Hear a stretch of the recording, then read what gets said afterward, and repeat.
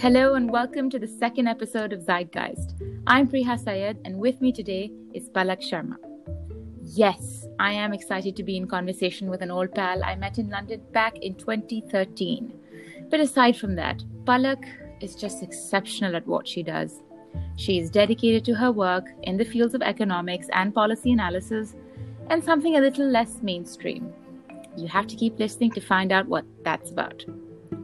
And while all that's aside, today we discuss an article she wrote just this month, exploring a quote-unquote new set of economic challenges for the labor class in India in the wake of the coronavirus pandemic. We hope you're keeping safe. But before we move on, you need to hear that mandatory ZCRD plugin. So keep listening ahead.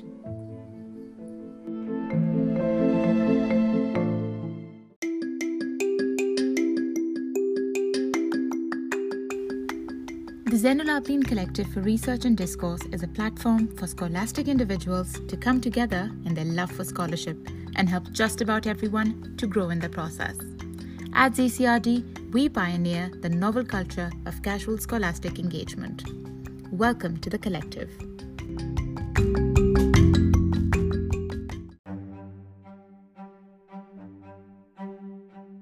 I'm Priha and you're listening to Zeitgeist in conversation with Palak. Hey Palak, thanks for joining. Hope you're keeping well. Thank you. I'm well. How are you? So now finally, I'd like for you to introduce us to the article that you wrote, its title, the platform on which you've published it, etc. The article was titled Coronavirus and the Tragic Dynamics of Labor Economics in India on the Leaflet, which writes mainly on legal policy, but I'm not a lawyer, so I wrote my opinion on the economic changes occurring due to the labor laws that have been suspended in some states, coupled with the migrant crisis and that occurring during the time of coronavirus. So then my first question actually is, in your title, the term labor economics. What does that mean? What does that comprise of exactly? So labor economics studies the labor force and mainly how wages and unemployment are affecting the market through spending and consumption. For example, it's how laborers in the market sell their skills for a wage, how that wage is calculated depending on the climate and nature of work, and also how it affects their families and communities' ability to grow and gain new skills. The value offered is also counted and received in the labor market and comes down to a lot of negotiating power. And right now, the Indian laborers are losing that negotiating power due to suspension of labor laws.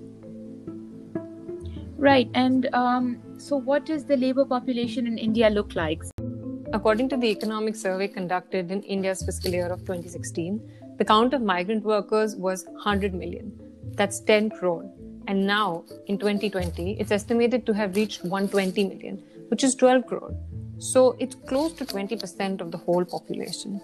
But the data on the migrant population is relatively old and scattered, where even the state governments do not know how many workers from UP are in Maharashtra and how to safely evacuate them as things continue to change even now.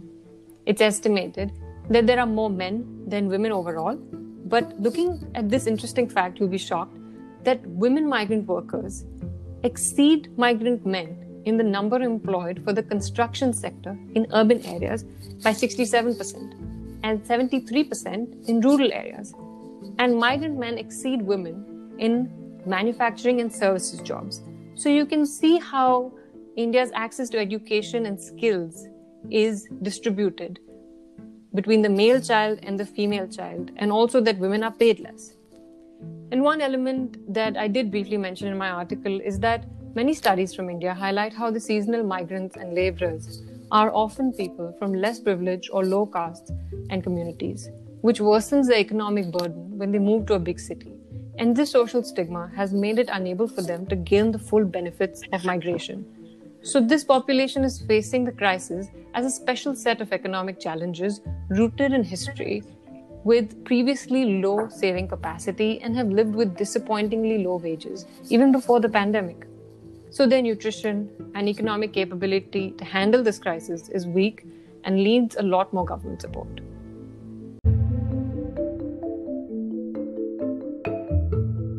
wish to know, extending from this, out of genuine curiosity, the union culture in India. So you keep talking about the negotiating power of the laborers, especially in these times. So we know that this culture, this union culture, was endorsed and strengthened from the times of Nehru, who had an obviously socialist pen, even though he might not have been directly patronized by the Soviet Union back in the Cold War times to endorse socialist protections and economic ideologies. But he was a founding member of the non-aligned countries during the Cold War. And so I imagine that the union culture or that ethos comes from an extension of a larger political ideology. So I'd like your comment on that. The non-aligned movement definitely elevated India's focus on socialist culture because it further aligned with trade unions. But just like many movements, the labor union also had a major role during the Indian independence struggle against the British as a sign of rebellion and unity, which also occurred mainly in big cities like Mumbai, Bangalore, and Ahmedabad, which continue to steal the spotlight with income concentration today, such as the Bombay textile strike of 1924, Binni Mill strike in Bangalore 1926, and there were countless more strikes and union collectives which saw major public support, even with support from Mahatma Gandhi, who was leading in the Ahmedabad strike of 1918, where a demand for a 35% raise in wages was proposed with his arbitration. Now, I'll give you a little backdrop of this historical strike, because this is an extremely interesting, because it also coincided with a pandemic, which was the Spanish flu or influenza epidemic, during which the daily allowance for factory workers was increased 70 to 80%, as opposed to now, where the daily allowance has been frozen by the Indian government until July 2021. That time, in 1918, it was increased 70 to 80% per day.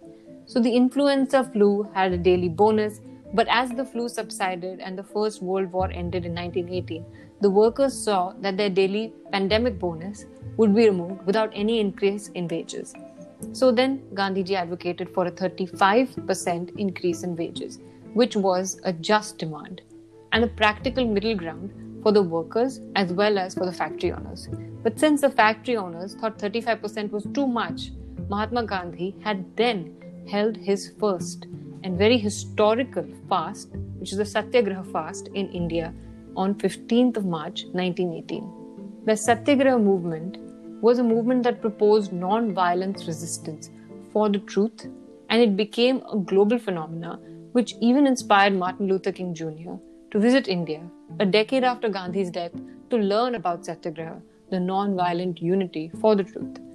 And all of this started from labor rights during a pandemic that India was facing, and so was the world.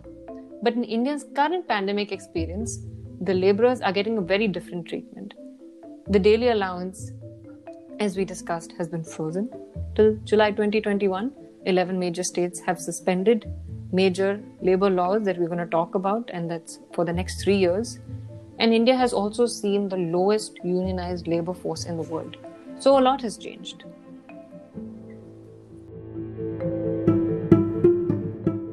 Trade unions are extremely against the suspension of labor laws, as you can imagine. For the next 3 years, and they have happened in majorly BJP-ruled states like Uttar Pradesh, Maharashtra, Rajasthan, Gujarat, Goa, Madhya Pradesh, Uttarakhand, Assam, Punjab, Haryana, and Himachal Pradesh. And 10 major trade unions of India have already lodged a joint complaint with the ILO, the International Labour Organization. So you can see how the movement of pushing the labor demand is moving its style. The style was initially of getting influential figures like Gandhiji within the country that could appeal to the central government or to the government that existed then. But now, the amount of leadership that is available to them is very less because political forces have overtaken that. Local state unions have also demanded removal of the suspension, and their demands have reached the Indian President's office with a request to reject these ordinances, and he will have power to decide whether the suspension of laws should be overturned or not. And we wait till this dilution of laws is considered wrong, not only in the face of human rights, but also economically weakening the workforce of India. My God, so how do you see this translating in reality? By this I mean this evolution of the labor market, in the sense that labor laws have weakened, union culture has weakened. So in terms of the generic labor condition, what does it look like in India now? It's quite tragic and getting obviously worse due to the crisis, because the levels of migration with the drastic population and unbelievable levels of inequality make it even worse, where the top 10% of the Indian population holds 77% of total national.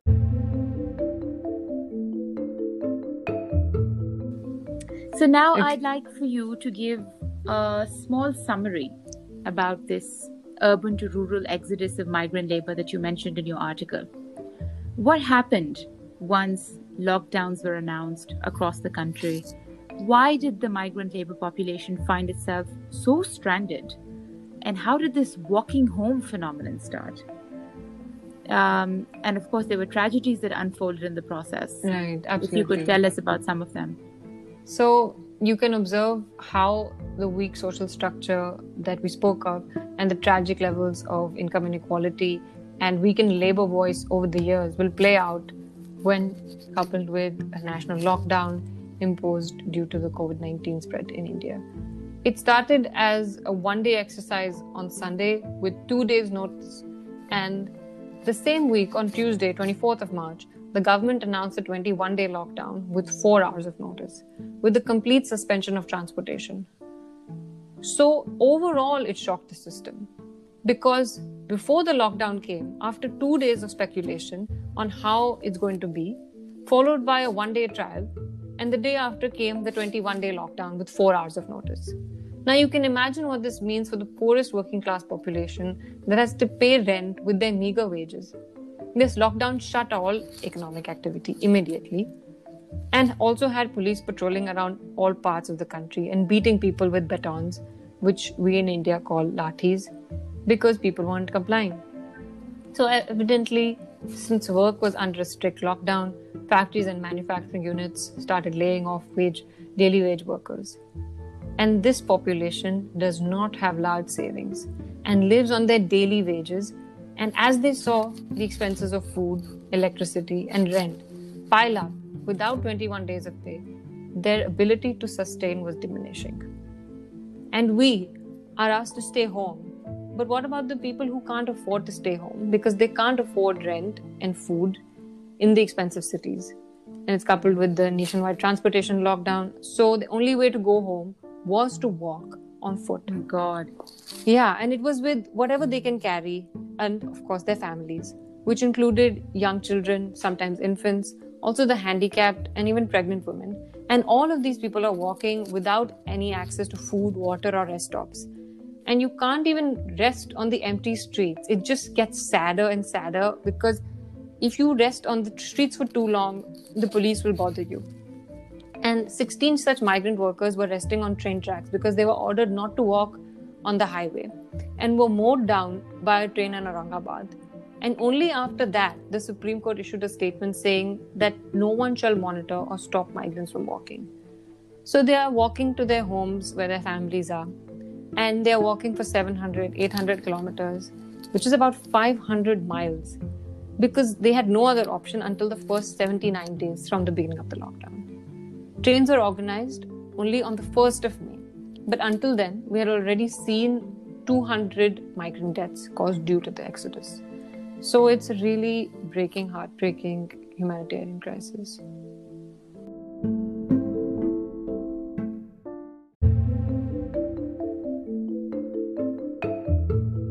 I guess we could move on to highlighting the government's failure to ensure policy measures in the wake of COVID that were in touch with people's needs and not so short notice. Everything from the closure of transportation, the hurdles for migrants to walk home, and then this amendment to labor laws started by the states. So, to what extent has the government's policy of self-dependence, and is there a local jingo for this self-dependence? It's just What would the it be same called thing in India? in Hindi, Atmanirbharta. What? Atmanirbharta. Yeah, or Atmanirbhar. The self-dependence. Yes. That is. Yes. So do you think that that sort of noble virtue has exacerbated, if not outright caused, this crisis? Noble virtue as propagated by the government, not the essence of that word itself, of course. So it's disappointing, but I feel that the strategy of self-dependence has preceded its announcement, because even before that, there has been an issue with their transportation. As we spoke, the transportation only began 79 days after the crisis began. So the lockdown began, where government organized buses and social distancement trains could have started, and they hadn't. So they could have been there with the same precautions of masks or any face coverings, and a lot more could have been achieved if that gap of 79 days was avoided, and could have helped us get ahead in the crisis and avoid the number of positive cases that we have today. The exception of transportation availability did begin as Shramik trains later on, and they came as a special service to help them, but it had its own hygiene issues, took many wrong routes, and caused deaths due to the lack of food and water availability. So I'd like you to talk more about specifically about the challenges caused by the change in labor laws now, because that's a very integral part of your article. Now all of these states which we spoke of, which is Maharashtra, Gujarat, Goa, MP, Uttarakhand, Assam, Punjab, Haryana and Himachal Pradesh, have frozen daily allowances, 12-hour workday, which was reversed to 8 hours in Rajasthan and UP.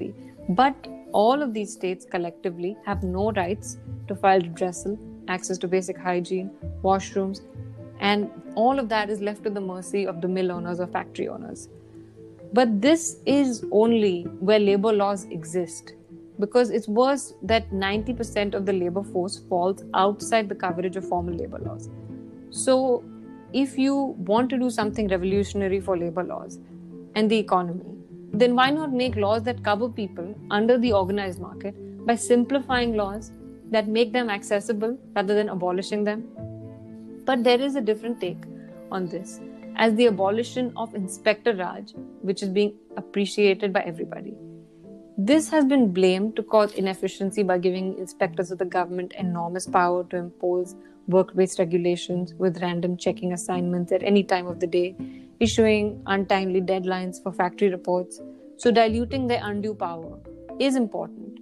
But this is an extreme measure without any checks, where there will be no inspection in the firms employing fewer than 50 workers, and no surprise inspections either.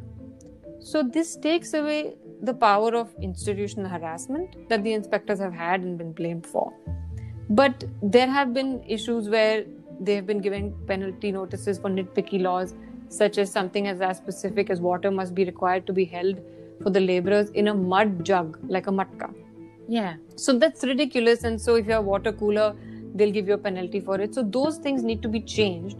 But in order to reduce institutional harassment, you don't need to take away the right to workplace hygiene, washrooms, and accountability. So the laws need to be reformed and not repealed, along with the basic entitlements.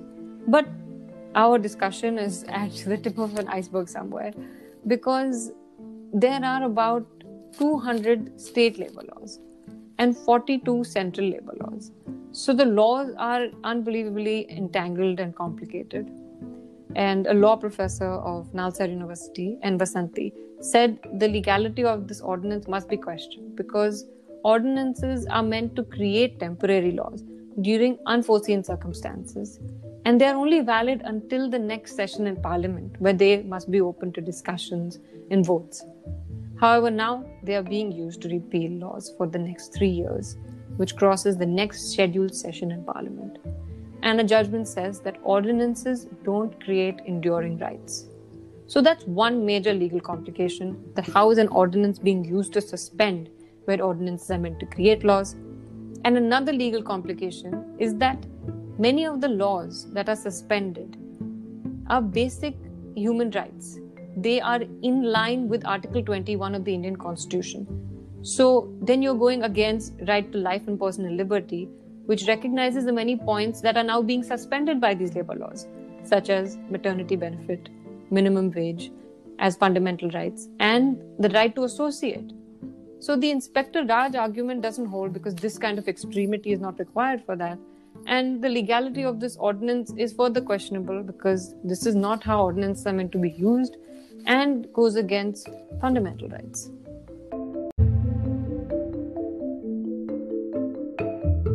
You are also exploring how the economic impacts at the cross-section of state-mandated logistics, like travel challenges, for instance, migrant labor, and the changing laws that govern the everyday condition of this class, they're all directly impacting, literally, the lives of a great number of people in the country.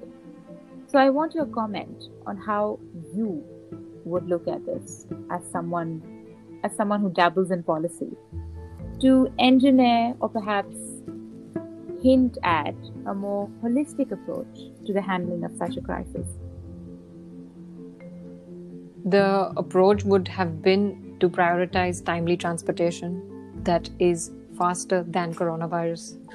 But now, as COVID positive cases are rising, it's to prioritize transportation that is properly available because the lockdown has also been lifted. And I'd say that safe and hygienic transportation with assistance in food and water is definitely basic and a level 1 requirement. And level 2 requirement is the economic support and the fiscal support, basically. Because the 20 lakh crore package, which does not cover the crisis at all, is pretty much old laws that are repackaged with large availability of loans or moratorium on loans. But you yet have to pay them back. So it's not support that forgives you. Moreover, it doesn't cover the migrants at all. And economists have called for the implementation of JAM, which is JAM, for Jan Dhan, Aadhaar and mobile numbers, which can be used together to transfer money into Indian bank accounts and inject liquidity in the market. The Pradhan Mantri Jan Dhan Yojana was a project to universalize banking in India. And at the end of 2016, it claimed to have opened bank accounts for 99% of Indians. So now is the right time to use it and give money to those who need it the most by direct transfer. Yeah.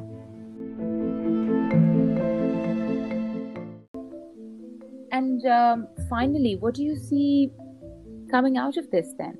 You did point to some possible sustainable outcomes that could come from this mass of people going back and enriching the labor populations of their respective villages, towns, and states at large.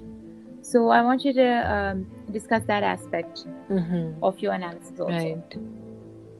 To determine that sustainable outcome properly, we must remember that 70% of India's population lives in rural areas. Only 30% lives in urban areas.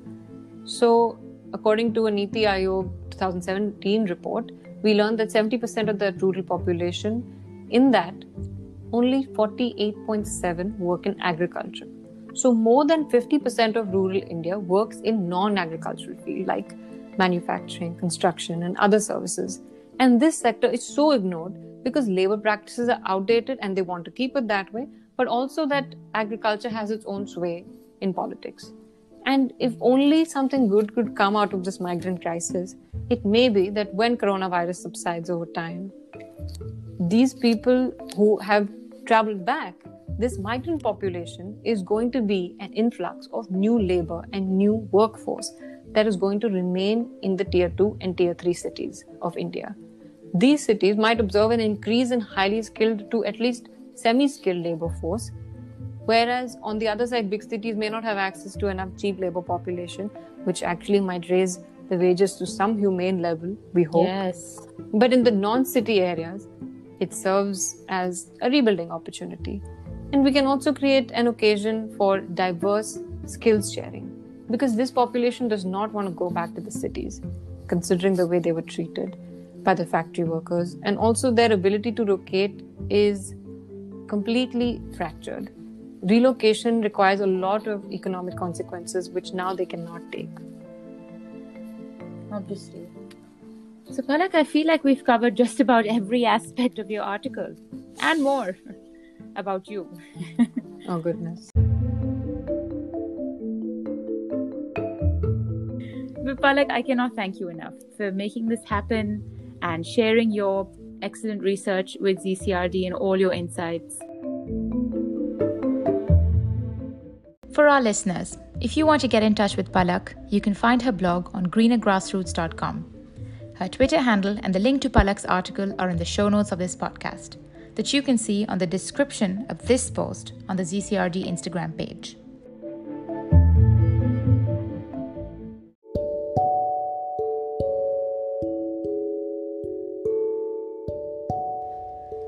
As always, thanks for your encouraging responses, your engagement with the platform, and for listening to Zeitgeist every week. I will now bid adieu till next week, Sunday of course. Keep listening to Zeitgeist and follow ZCRD on Instagram.